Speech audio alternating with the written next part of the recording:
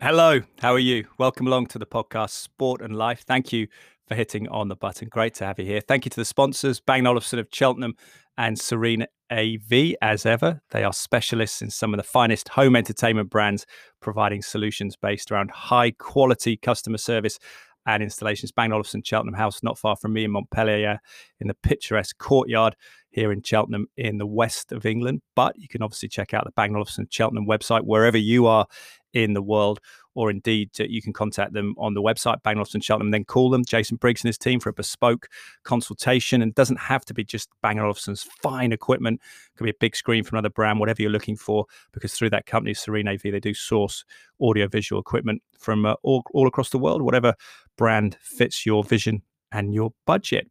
Also, thank you to Cytoplan for their continued association with the podcast. Cytoplan, food-based supplement company.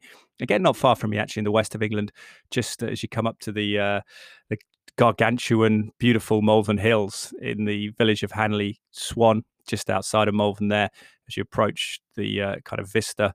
They're in a picturesque village, and apart from that, they offer great food-based supplements as well. My father, Dr. Mark Draper, has been working as a consultant with them. My dad being a doctor, a GP practitioner by day, but also a micronutritionist, and has lectured in micronutrition, fascinated by trace elements and the relative depletion of those elements in the UK soil, particularly selenium and zinc is areas that he's looked at. And I know zinc's been mentioned in the COVID-19 discussions as well over the past year or so. So cytoplan.co.uk is the place to go for a discount with the podcast. You can use the code Draper10R, my last name, DRAPER, all capital letters, the numerals 10 and the capital letter R. Cytoplan, by the way, is cytoplan.co.uk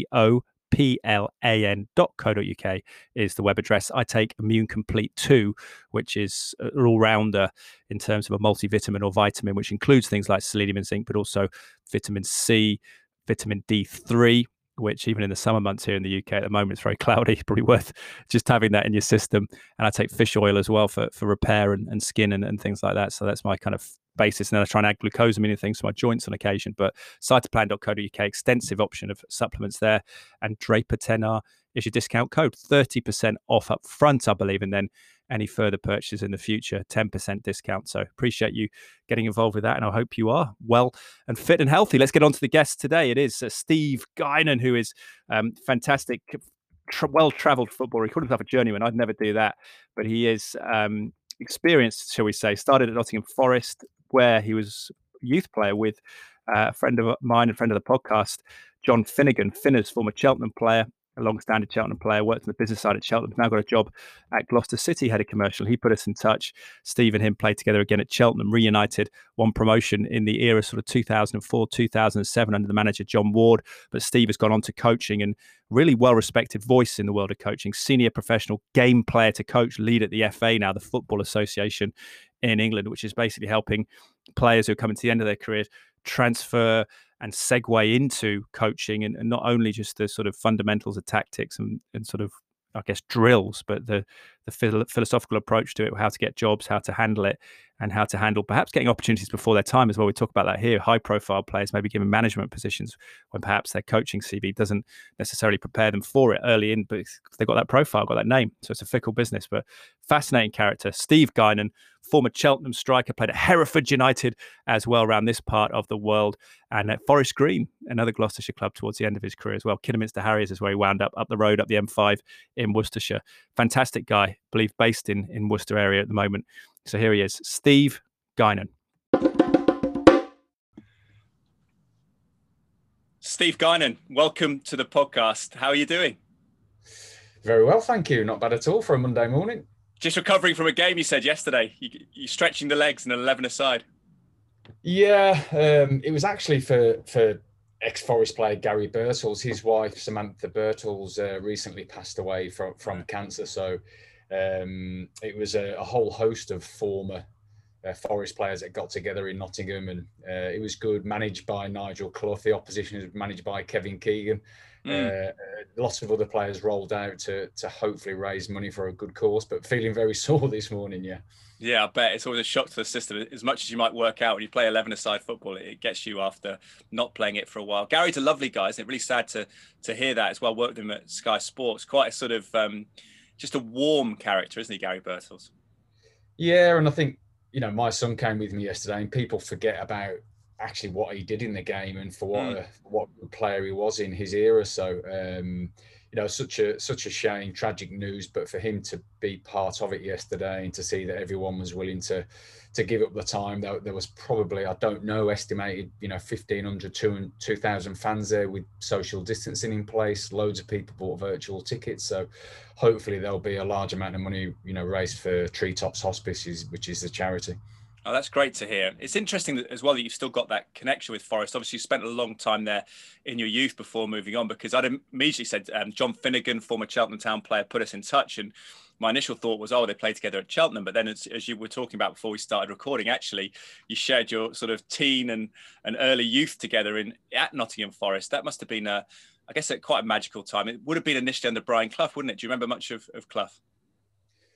Yeah, well, I'm sure John's told you. Yeah, the first year was actually a pretty bizarre year with Cloughie in charge, and probably quite tragic, really, because that was his final year in charge, and when Forest got relegated out of the Premier League in its first season. But even then, as I'm sure John said, he had that aura around him. He commanded respect. The players listened to him, and you think back in that dressing room. Then we had Roy Keane, Teddy Sheringham, Stuart Pearce, Nigel Clough. It was fascinating to be a part of, and for your first full-time year in professional football, my God, did it open your eyes to it. But yeah, Nottingham Forest was a huge club and still is. But back then they had a massive amount of success. It was only a few years before that they were in the FA Cup final with the famous incident with Gazza and Gary 91. Charles. Yeah. So fascinating. Part. A fragment really just to be around that club in my early years. But yeah, brilliant times and fantastic memories. Yeah, it would have been towards the end of Brian Clough's career. We know he wasn't that well towards the end either. But were there sort of nuggets that you took from him? Obviously, your career in coaching now, is there something, it's not maybe what the training ground was like in terms of setup, but something that he used to do psychologically, man management? He's always praised for that. I think probably more than anything, he just had a knack of knowing how to get the best out of the players, and he knew who needed to kick up the backside, who needed an arm around the shoulder, and whether that be Stuart Pearce, who was one of the England legends at the time, or one of the young lads coming through. He just knew how to make players feel comfortable, and that's probably resonated with me down the years. And a number of managers in recent years have also said the same. The connections with the players are more important than tactics and strategies. If you learn how to get the best out of them, you're almost there. Yeah, and it's interesting that you mentioned Roy Keane, that he obviously worked under Sir Alex Ferguson, who I believe he kind of begrudgingly does give praise to, but he's very effusive about Brian Clough, in particular, the clarity of messaging. And he says the most powerful thing I think Clough said to him was, get the ball when you get at the start of the match, give it and work your way in. Your first touch is the most important. That's interesting, doesn't it? Does that resonate with you? Sometimes I suppose you're in the midst of technical and tactical debriefs for these coaches, but actually sometimes for a player, it's just getting that flow state or just getting into it at the start of the game. Oh, yeah. I think if anything now, coaches and managers are overcomplicating things. It's, it was only a couple of weeks ago, I was on a course that I was tutoring on, and the amount of information that is out there now with data and physical statistics that come in, and going back to myself in a dressing room as a player, there's only so much stuff you can actually understand and try and implement on the pitch. If you've got set pieces and people to pick up in both boxes, and you've got your own game to concentrate, you've got information from a scouting report on the opposition and their strengths and weaknesses, and you're playing a different team from the week before, and there's slight subtleties to that. It's I'm going into it and my brain's struggling to take all that. And that's in a classroom, it's hard enough, let alone in the midst of the cut and thrust of the game. When the emotions are running high, and it's almost impossible. So I think it's an art in itself, really, and a skill from the coach and the manager to almost filter all of that stuff down to make it simple for the players. So absolutely, just some simple messages now. Yeah, and I suppose that's especially for the players in your role now, because you're taking what players who are coming to the end of their career and helping them bridge a gap into coaching. Is that kind of something that was sort of personally passionate to you after your journey in football? Yes, probably. Not that I recognised it at the time, but there's so many players who have had fantastic careers, and and you talk about the best ones in the world in our country that have played in European Championships, World Cups, Champions League finals, and we think we know it all, playing Yeah. 500, 600 games. Yeah, it certainly gives you an advantage. But, when you go back to being a coach, you're actually on the bottom rung of the ladder again. You're starting from scratch because, you could have had a coach who hasn't had a career or only played a handful of games, but all the experience they've built up while players have been clinging on to the last few years of a career is probably the wrong way to do it. So, they're in a better position. So I think now it's almost trying to get an understanding of the game, going back to basics, to understanding some simple messages, some fundamental basics. And it's a real wrestle with some of the coaches, some of the players that are transitioning into coaching now, because it takes them a little bit of time to understand where they are in the world, and that they're not deemed as being one of the best people in their new career of a coach or a manager. They are going back to the very bottom. Yeah. Do you see this distinction between coach and manager? Because it seems sometimes a high profile player might get that manager's role, which is strange in a sense, because that's the top job in a way. But maybe is coaching a better first step for an ex-player just to work their way into the system? And I suppose a different mindset of being not a player now, you're being on the other side of it. I think possibly. I think you're right. I think in the respect that a lot of the players will, for whatever reason, probably purely due to profile, will get an opportunity in the senior end of the game, and often it is the first-time manager. But when you work your way through the coaching pathway, it is what it says on the tin. It's coaching. So you have to learn how to develop your own sort of playing style, your philosophy, learn and build your way up from coaching individuals to units to teams. And you get an understanding of that, but there's not a great deal, particularly on the coaching courses, in terms of actually managing a team. And that has changed over the last 18, 24 months for the better. But that's part and parcel of the reason why I'm doing what I'm doing with the international player to coach role. But a lot of these high profile names will get a manager's job, and the statistics tell you, and we've done a lot of good work with the PFA and the LMA on this, and the EFL, in the fact that if people do go into those first times role, it's actually, almost 75% of them will actually never get another job, because the chances are they're going to fail in that first time job. Wow. So what we're trying to do is bridge that gap and say, well, actually, if you are going to get a potential opportunity purely because of your playing background, well, let's help you with everything we can to try and give you a better chance of being a success in that role. Yeah, it's fascinating, isn't it? Look at the ex-England pros at the moment. You had Steven Gerrard with the success at Rangers. Frank Lampard had sort of the relative success at Derby, and then jettisoned from Chelsea after trying to build a team there. And Ryan Mason, at 29 years of age, thrust into the Tottenham job to replace a legend like Jose Mourinho.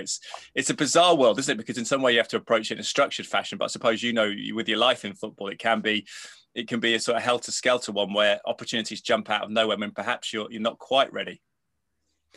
Yeah, I think that's the most difficult challenge we have, is in terms of actually trying to structure your playing career to come to an end, gaining some experience coaching while that is happening.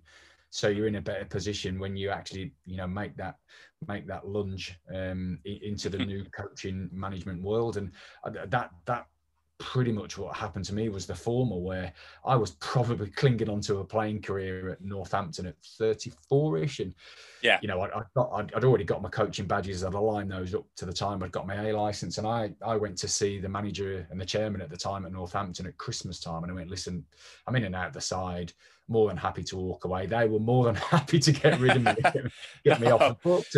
But I decided that I wanted to be in control of my own destiny.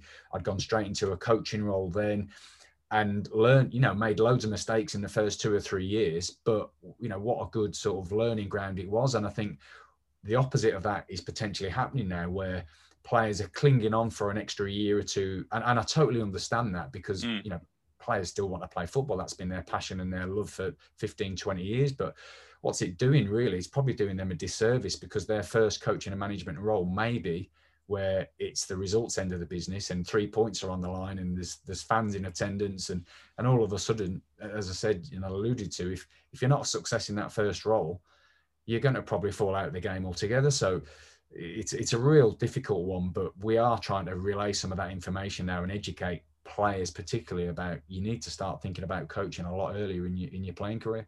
Yeah, it's a good thing. I mean, more generally, it's about that transition, isn't it? Because when you speak to athletes from different walks of life, and I've spoken to elite Premier League players who are very affluent financially, but then there is a sense of danger of depression once you finish playing, because there's a void, and there's people who play lower league football have a sort of financial imperative to have a second career. And we were put together by John Finnegan, who's gone into the business side of football. He's now head of commercial at Gloucester City, actually, over the last few days. So people have navigated those pathways. But I suppose in general, Steve, is the message that you have to see it coming in a sense, and make those preparations towards the end of your playing career. But then again, you're never quite sure when the playing career ends. So the earlier, the better, I suppose. Well, I think what you've just described would be best practice, wouldn't it? But that it just doesn't happen. You're right, especially with all the mental health issues that surround itself with retirement, transitioning. There's a lot of football players genuinely don't know what they're going to go into when their playing career finishes, and then, whatever industry players transition into, that there are some formal qualifications that are attached to that. That's pretty much why I wanted to control my own destiny, because in the playing world, pretty much your contract finishes at the end of the season, and that's it. You stop getting paid 4 weeks later. Yeah. And if you're like myself, who was a majority of lower league journeyman, you've got bills to pay, you've got mortgages to pay, and I didn't want to be in that position. And even if you are, as you mentioned, the most affluent, what's your motivation to get out of bed every morning? There's only so many days you can get up and go on the golf course and go to your villa in Dubai, if that's what you do. There has to be a driver internally. Because you're young, aren't you? You're a young man or young woman, typically. Yeah, and I think what I'm trying to explain to people now is, well, if you're fortunate to have, got involved in professional football at 16 and played till you're 35, 36, that's 20 years, but you've actually got more time left of working. So if you're one of the lucky few that actually go straight into a job in football or another industry at 36, you've actually got another 30 years. So actually that part of your life is actually longer than your playing career. And for you to actually get an opportunity in a role that you're going to be passionate about, you're going to enjoy, then, the period of qualifying to do that is actually a good few years as well. And people don't think about that. So we are trying to constantly get that message out there of, how can we help you plan earlier, transition, whatever industry you're going to go into. Even if it's not football, let's try and help you, because it's not that straightforward. Yeah, Steve, did you have a sense of almost relief when the playing career came to an end? Because it's a wonderful story career from Nottingham Forest for you, but I think it's double figures in clubs, isn't it? You spent a lot of time in this area where I live in Cheltenham, with Cheltenham, but Hereford United. I know you ended up at Kidderminster Harriers up the road as well, played down at Plymouth. So you sort of centred yourself sort of Midlands, Southwest, it seemed. But was it a sense of relief that the sort of nomadic life was coming to an end almost when you transitioned into the coaching? It definitely was nomadic, Ed. It was 15 clubs in total. And I don't need a sat nav to know my way around the country. No, it's good. Yeah. But yeah, to a degree, yeah. I mean, again, it's people look at football and they think it's so glamorous and everyone wants to be involved in football, and rightfully so. It's a brilliant sport. I had a fantastic experience for 20 years playing for all those clubs and all the players and the fans and promotions and relegations, and I wouldn't change it for a moment. But there is a degree of, oh, great, well, I don't have to move 200 miles away now, and I'm not going to see family because I'm traveling 2 or 3 hours a day. And I think when, particularly some of my friends and family, when you tell them some of the stories, and don't get me wrong, there are some people within football who I worked with and some former managers who even now I look back and I just thought, how did you ever get that role? Because they weren't the greatest, and some of the choose were, they were terrible. But the world is changing for the better, and I think I'd encourage everyone to stay in football. But there is a point now, even and you mentioned it before, I've spoke to a number of other athletes and sportsmen from different sports, and there actually is a sense of relief to go, oh, I'm glad that's over, which to a degree is fine, but then the biggest question mark is, well, what's next? Yeah, it's a huge question mark, isn't it? And I just wonder, it's interesting, Michael Duff's fantastic success. I think he's got Cheltenham to win the League Two title on the 17th biggest budget. Mark Halliwell, a local journalist, told me, in the division. And it's speaking to Michael when he first got the job was fascinating, because his phone kept going with Sean Dyche on it, so he was getting a sort of first top quality mentor all the time. But he he said that he was going to get I think an hour and a half radius of players. He was pushing for 2-year contracts versus 1 to give people a certainty and a structure. He wanted people who primarily were able to base themselves in this area because of the human aspect of it. And I suppose Michael is someone that's played up from, I think, the 8th tier of football all the way to the Premier League. So you had a sense of people in the different divisions. How prudent would you think that is to look at the human side of the players when you're coaching or managing it, particularly at those lower levels where there is a lot of flux, or has been a lot of flux typically? Well, I think it's really it's very strategic in the first place, but I'd probably suggest that Michael's done the best thing, and it goes back to what I said before. You build the connections with the players, and I think I always think about the person before the player, and if you can look after that, you're halfway there. I mean, I can remember going back to my days at Cheltenham and John Ward was manager, and I think within the first few days of signing, I can remember stretching in the warm-up, and John came across to me and asked how I was, asked how the weekend was, how was the family, and that was the first time I'd actually had anyone really care about me off the pitch and what my life was like. And John was a very shrewd guy, and obviously had his success with Cheltenham, but the guy, I still speak to John now, and I don't think it's rocket science to understand if you get people right off the pitch and their family's right, they've got the right lifestyle, they're happy, you tend to get the best out of the people on the pitch. So I think Michael's probably, obviously worked with John. Michael was there just leaving actually for Burnley within pre-season when I first joined. And I think he's probably looked at what John did with Sean for a number of years at Burnley. And I probably think he's put 2 and 2 together very shrewdly. And he's got a formula now that's working for him. But yeah, that nomadic lifestyle, as you mentioned as well, if you're only ever on 1-year contracts, you can't settle. You want actually a chance to make a good go at things and have a good crack at it. So Michael's probably way ahead of other peers in the same division, to be honest. Yeah, I suppose it's a shifting thing, isn't it? Because Ben Smith, former Crawley Town player, played at Hereford, and I think had talks with Martin Allen when Martin Allen was Cheltenham manager, never came across, but wrote a fascinating book called Journeyman, which sounds like a boxing book, but it's actually a football one. And he wrote about, I think it was the sort of landmark age, which is a very young age for most people in their career. I was just starting out in journalism, but at 25, of shifting from being a sort of asset to maybe a non-profitable commodity for clubs, and then realizing that his friends at home, I think he's from Essex originally, were buying houses, starting to settle down and almost moving past him. Was that a sense that you got as a player, that you almost suddenly your career was in sort of fast forward, wasn't it, compared to other people around you in non-football channels? Yeah, I actually played with Ben at Hereford. So. Oh, yeah. Yeah, I know Ben really well, and I think I feature in that book quite a few times. Yeah, I think you've thinking about it. It's been a few years since I read it, but yeah, it always stuck with me. The theme of it stuck with me, just his general feeling of a depiction of the lifestyle.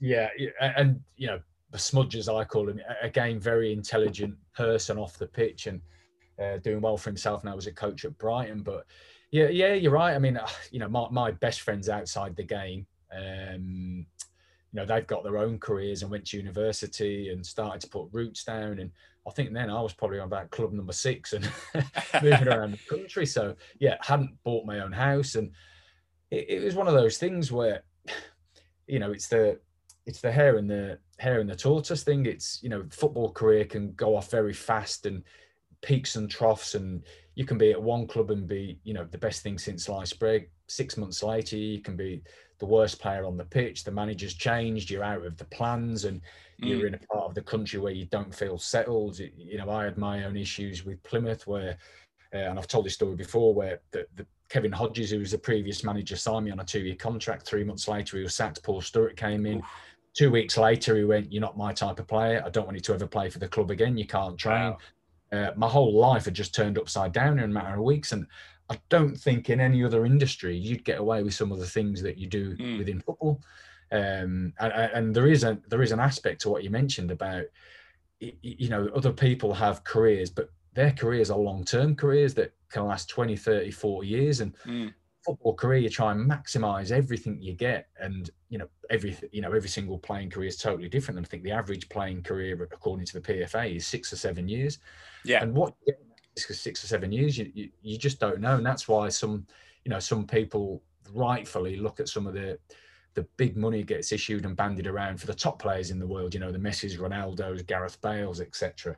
But there's a piece of me that thinks, you know what, milk it. Take every single penny you can get, because it's the clubs and the people behind the boards that are giving you them. So if they think you justify that type of contract, go ahead and take it. But what they don't see is the people in, you know, the conference, North, South, National League, League One and League Two, who are literally fighting from year to year to pay the mortgages. And they're not they're not highest paid players in the world. So for them, they're just like your normal fan down the road who's on pretty much probably an average wage or just a little bit better. Yeah, bunking in Premier Inns or travel lodges or whatever it might be if you don't live in that area. It's a thorny issue as well in football, isn't it? Because a lot of people talk about loyalty, and then as you say, the other side of it is that clubs won't employ players just for the sort of nice feeling of it. So that's always a questionable concept. But I mean, for me, you know, someone who never made it as a professional footballer, I'm still very envious of anyone who plays the game. Whether I go to Chelsea's Cobham training ground, which is fantastic, or Cheltenham's down the road, and actually think, you know what, this is fantastic to do this for a living. But I think the more you speak to people, the more prudent it is to have that second arm and that avenue into somewhere else. But just talking about your playing career, we should mention that this isn't a video arm of the podcast. I should maybe add a video aspect to it. But there, in the background, when you connected on the Zoom call, you've got the wonderful Cheltenham Town shirt. Is that from one of the promotion seasons? From the playoff final, yeah. So that was actually the match worn shirt. So it's actually covered in mud because the pitch wasn't the greatest that day. But it stuck with you, is it, the Cheltenham time? It's a good time for you in the career. Yeah, no, I had a good sort of 5 or 6 years within that spell, as you mentioned, around sort of South Midlands. So Hereford, Cheltenham was sandwiched in the middle, going back to Hereford and a couple of promotions. But yeah, specifically around Cheltenham, I think, you know, John Ward and Keith Downing, who were two great coaches, two really good people. And as we mentioned at the start of the call, it was quite bizarre going back and playing with John Finnegan firstly, and then Craig Armstrong, who the three of us were all apprentices at Nottingham Forest, starting out at 16, 17, 18, and to go full circle and then to be playing together I think I was 28 at the time, and actually being part of a successful side that I look back on and I think, you know, we had some great players in terms of, you know, Martin Devaney, Grant McCann, Brian Wilson, JJ Milligan. I looked through that team and we had a particularly good team, but I think more than anything, it was the spirit that the players and the squad had together that got us through and probably overachieved at the time, you know, with the budget we had back then. But yeah, brilliant, really fond memories looking back at my time at the club. And how did the time with John Ward affect your philosophy on coaching, and what's the most important thing? Was it the human side and his demeanour? Because I was fortunate enough to meet him actually at a Cheltenham game before the pandemic, obviously, but it touched me that he seemed to be a very kind of aware human being, sort of quite an empathic guy. Yeah, I think it was just his personal touch, which I'd never really experienced before. You know, he was just, and he probably gets sick of hearing it, but, you know, just genuinely a really nice person, and he cared about you, what your life was like. He was never too high, never too low.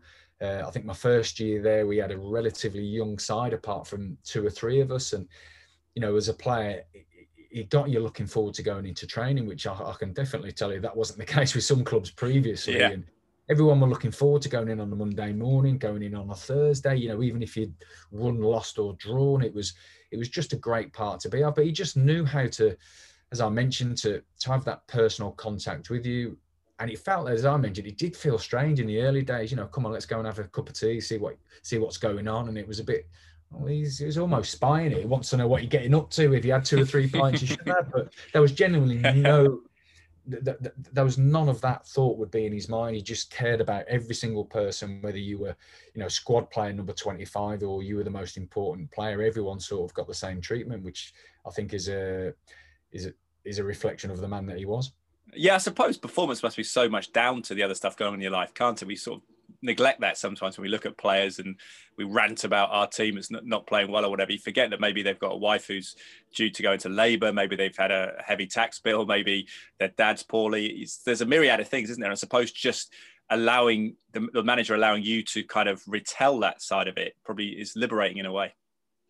Yeah, and I think going back to the early days in my playing career, a lot of the environments I was in tended to be ruled by fear. So, you know, that was what managers thought was the right thing to do at the time, probably only because they experienced it in their playing career. But, you know, I definitely can think of one or two managers who I wouldn't have wanted to go and see to say, listen, my wife's pregnant or I've got an issue, can I have the morning off because of X, Y, Z, where that was definitely not the case at Cheltenham. And I think, we've mentioned it a few times now. I think if you can create that environment, the players will do anything for you. They'll run through brick walls. If they know that you're on their side, you get that extra 10, 20% out of them. So, he knew what he was doing, John, and particularly Keith as well.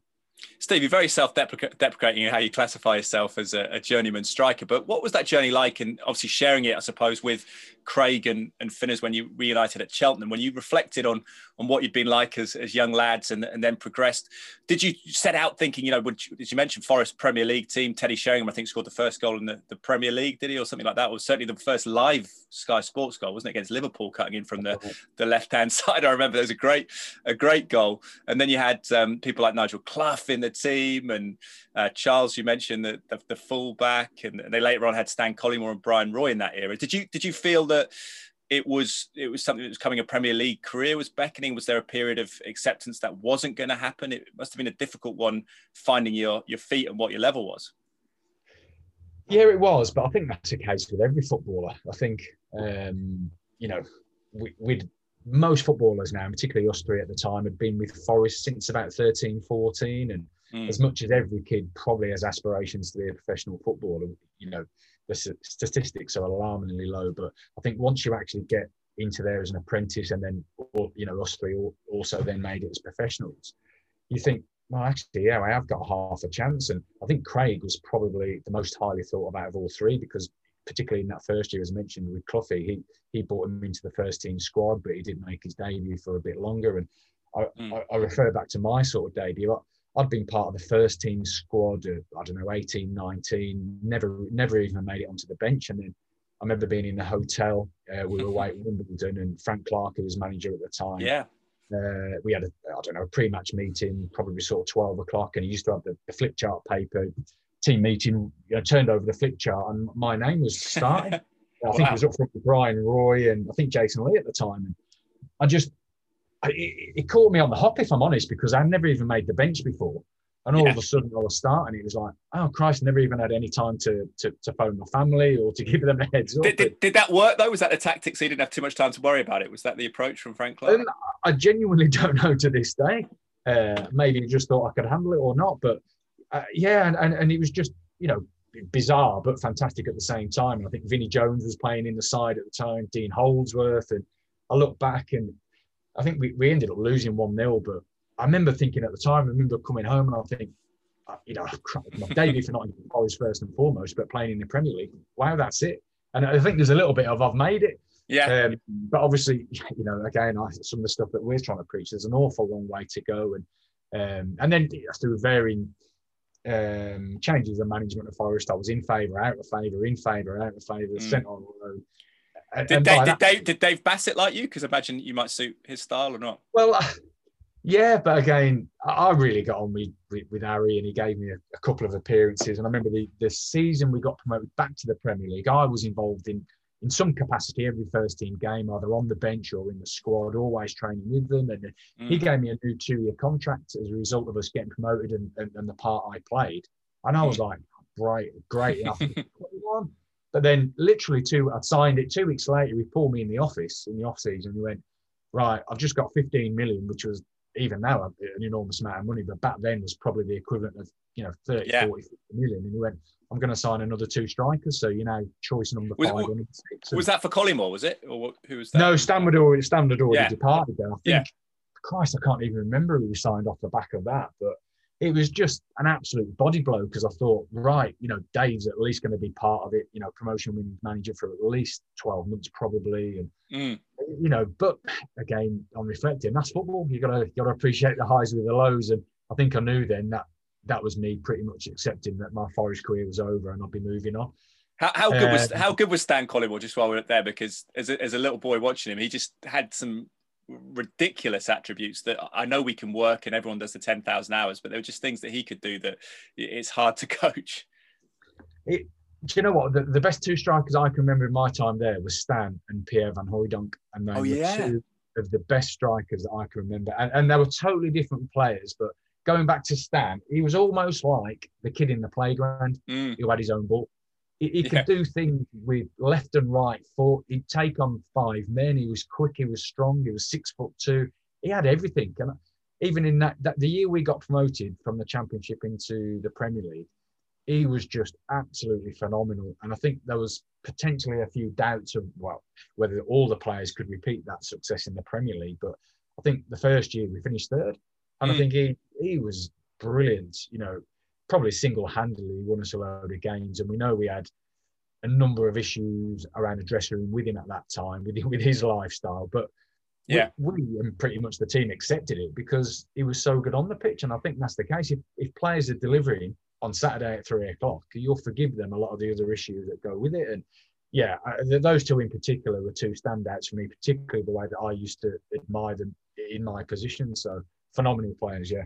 Just striking the ball, wasn't it? With his left foot and right foot, as you say, sort of 25, 30 yards, he could beat keepers. And what's amazing when you reflect is, I don't even know how many England caps he got, but what a sort of plethora of England strikers there were at that time. You had obviously Alan Shearer, Teddy Sheringham, we've talked about, Les Ferdinand was in the mix, Ian Wright, Robbie Fowler. It's phenomenal when you look back. People like Nick Barmby were floating around as a sort of second striker option. Chris Sutton as well. And a lot of these people didn't really get regularly capped. I mean, look at the England squad now. It's switched to a sort of plethora of wide forwards and fullbacks. But back then it was a lot of centre halves and a lot of centre forwards.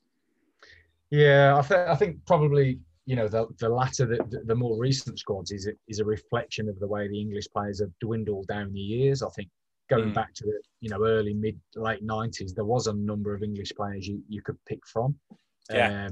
And you're right. I mean, you know, I can remember, you know, obviously Shearer in Euro 96 and him and Teddy formed that, you know, that partnership. But yeah, it was just fantastic era for English football, wasn't it? But in particular, there was a large amount of attacking players that you could pick from. Where nowadays, you know, you look at it now, and there's probably a large amount again. But I think it's probably by pure fortune that a number have made it through. And even now, I wouldn't say it's easy to get an England cap, but I look at how long you'd have had to have played. I can remember, you know, David Platt and having the conversation with him as a Villa fan. Yeah. But he also took over as Forest manager when I was there, and you know, he had to play well in the what was the, you know, first division for 2 or 3 years before he got a cap. And I think now you can almost potentially have a good 6 or 9 months and you get a cap. So times have definitely changed. They have. Did you ever play against Villa? Would that have been a big moment for you, or just? I didn't. I know I was part of the squad a couple of times, but only in the reserves. Played on Villa Park a few times, but didn't, unfortunately, which would have been a great personal occasion for me. Yeah, I remember David Platt in that Villa team. Tony Daly, people like that as well, wasn't there? Tony Cascarino was there for a while. That was that it, right? Yeah, what a team. Yeah, and, you know, even going back to, he's still calling God now, Paul McGrath. And yeah, great side. Dean Saunders up front. Yeah, brilliant. Yeah, the late Daley Atkinson scored that wonder goal, didn't he, as well? I think the first season of the Premier League against Oldham, was it, or Wimbledon? One of the two. Wimbledon, blue shirt. Yeah. I always get the shirt colours kind of confuse me sometimes about who the teams were. But what was the difference, Steve, when you? And it's interesting because I tried to apply this podcast. It's called Sport and Life because it's trying to learn the lessons of why I've just turned 40. I'm still obsessed with football, and what we take out of it to wider life. What do you think the defining moments were, or ingredients in the players that were Premier League who went on to have that level of career, and those that below? Because obviously you had a lot of the same practice, repetition, you know, the Malcolm Gladwell stuff. What was the difference, the ingredients there? Was it a mindset tweak, do you feel, or was it genetics? Maybe people talk about that natural skill as well. Difficult one to answer. I think a lot of the players, particularly who went on to achieve really successful careers, definitely had that rhino skin. I mean, you mentioned Stan Collymore, and whether he'd go through 9 out of 10 times and blaze it over, which he never did anyway. And the players will have all lambasted him and criticised him on the pitch. He didn't care because he knew that the next one he'd score. Whether they're on the back end of a slaughtering from home and away fans, they just didn't care. And I think now there's a lot more self-doubt within the game. And I'm not saying that's with everyone, but I think you really need to have that single-mindedness, the mindset that I'm only in this for myself. Difficult one to balance because you don't want to do that to the detriment of your teammates, but your playing career is your career, it's not anyone else's, and you have to really focus on your own. And I also refer back to to the lifestyle which we've spoken about, I can remember the first few years, drinking culture was still around. Nutrition wasn't really looked after, and genuinely, my first fish and chips on the way back, was it? Well, it was like that before the game. My first pre-match was steak and kidney pie at Chips, genuinely. And, wow. People just didn't know it was a Forest, and people just didn't know. It was like, well, that's what's gone on in the game for years, and the game now. You look at the top players in the European Championships that happen at the moment, and in my previous role with the PFA, we've done study visits and gone to watch tournaments up close, and when you see them, they are finely tuned athletes. It's almost, you can look at them as Formula One cars. They can cover the ground now, the distance they do, the high speed sprints. They're playing pretty much a game every 3 days, particularly in the last 12 months with the pandemic, and they are absolute athletes. And I look back now and I think, could we have done that? Well, definitely not. But I also think if the education was there in terms of how to look after your body, how to recover, ice baths, nutrition, maybe we'd have all had slightly different careers to what we had. It's interesting. It's interesting though, isn't it? Because there's always different perspectives. I listened to Peter Crouch's podcast recently, and he was reflecting that he wouldn't want to be coming into the professional game now, because he was talking about the intense documentation of, wearing monitors and things for training, and people trying to fake their sprints because they were running to the toilet afterwards, and all this stuff, and how detailed it was and regimented, and in the sense that he felt from his long career, 20 years plus, he was nearly 40 when he retired, that actually some of the fun had gone out of it. So do you feel there's a balance? I mean, obviously these guys are making at the elite level millions and millions of pounds, so you don't feel too much sympathy for them per se, but has that dynamic shifted a little bit negatively in a way that it's too serious? Because it is supposed to be joyful as well, isn't it? Yeah, I do agree with that. I think there's an element of, football is a game. And I look back at Shankly's quote, football's more important than anything else. And I think, well, it's not life or death. You need to have a sense of the world that's going on around you. And I think with a number of players that I played with, we wouldn't have been this. I look back at my time at Forest and I think, brilliant time. Should I or could I have been more professional? Absolutely. But would I have changed those days? No. And I think the way the game's developed now, we see players coming out for interviews that they tend to be robotic. They've all had media training. There's not enough personality and fun within the game. And I also think that, it is to be enjoyed. And I keep saying that to my son now, who's actually at Cheltenham, is just going into his second year scholarship. And I'm trying to explain to him, well, you really have to be dedicated and disciplined to be a footballer, but don't forget, you can switch off and enjoy life as well. Yeah. It doesn't have to be drinking, does it? It could just be having fun with your friends, watching films, whatever it is. Yeah. Absolutely. I'm trying to encourage him to find a hobby outside the game. And as much as, diet and nutrition is a massive part of it, well, you can still go and have a burger and you can still do this, but it's all got to be in moderation. You can't do that 6 days a week. And I think that has to be viewed. And I think, again, that needs to be, particularly to younger players, that needs to be thrust upon them, because at the moment I'm seeing two extremes. I'm seeing those that are ultra committed, and one of those issues that we mentioned earlier is if they actually fall out the game, they're going to actually detest the game, and they'll go into some other industry. And what I'm trying to encourage my footballers, my son, is to stay in love with it. Just be a football fan, be a football person. I still want to watch him as his dad wherever his career ends up. So there has to be a sense of moderation about how you view the game, I think, personally. Keeping that joy from when we were kids, when we first played, which is when we fell in love with it, wasn't we? We weren't worried about pressure and responsibility and points and winning and losing. It was just the joy of kicking a ball with your friends and running around.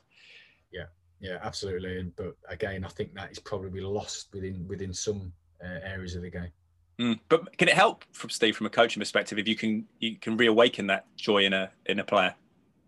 Yeah, no, absolutely. We're talking a lot internally now within the FA about getting that joy back into coaching. And I think even with some of the younger coaches that are coming through, some of them, are putting in some hard yards and earning experience coaching some younger age groups, but they're treating it as though it's the FA Cup final. I'm like, they're under 12. Let them play football and have a little bit of fun, and they don't care if they win, lose, or draw. With all due respect, they'll come back to training for the next session and they'll turn up for the next game. It's the coaches that have the problem. Oh, I can't believe it. They just want to score or do a Cruyff turn or something. That's what you remember as a kid, your part in the game. It is, and I look back to some of the goals that I scored, and I'd celebrate a 1 yard tap in off my backside as much as a 40 yarder. So a goal's a goal, but I think we as coaches and managers miss out and don't see that joy in the players' faces. And if they are doing certain things within the game, let's give them credit for it. Absolutely. You mentioned self-doubt being a problem. Is that a cultural shift you feel that's come in? Because I suppose we're talking a lot about mental health and feelings and stuff, but sometimes I think there's maybe a conflict because there's still a harsh reality to life as a footballer. You mentioned the difficulty of actually making it. And in wider life as well, we find that a lot of companies we all work for are subject to financial pressures beyond our control, where it's a sort of tough, it's still a tough world out there. Is there a contradiction there for young people coming through? I think it's difficult. I think, not just in football, but there's always self-doubt. There's always that moment when you reflect on your game or training, think, could I have done that better? Yeah. But again, football's a game. It's there to be enjoyed. It's there to be loved. And I think, there's the old adage, isn't it? If you find a job that you'll enjoy, you'll never work a day in your life. No.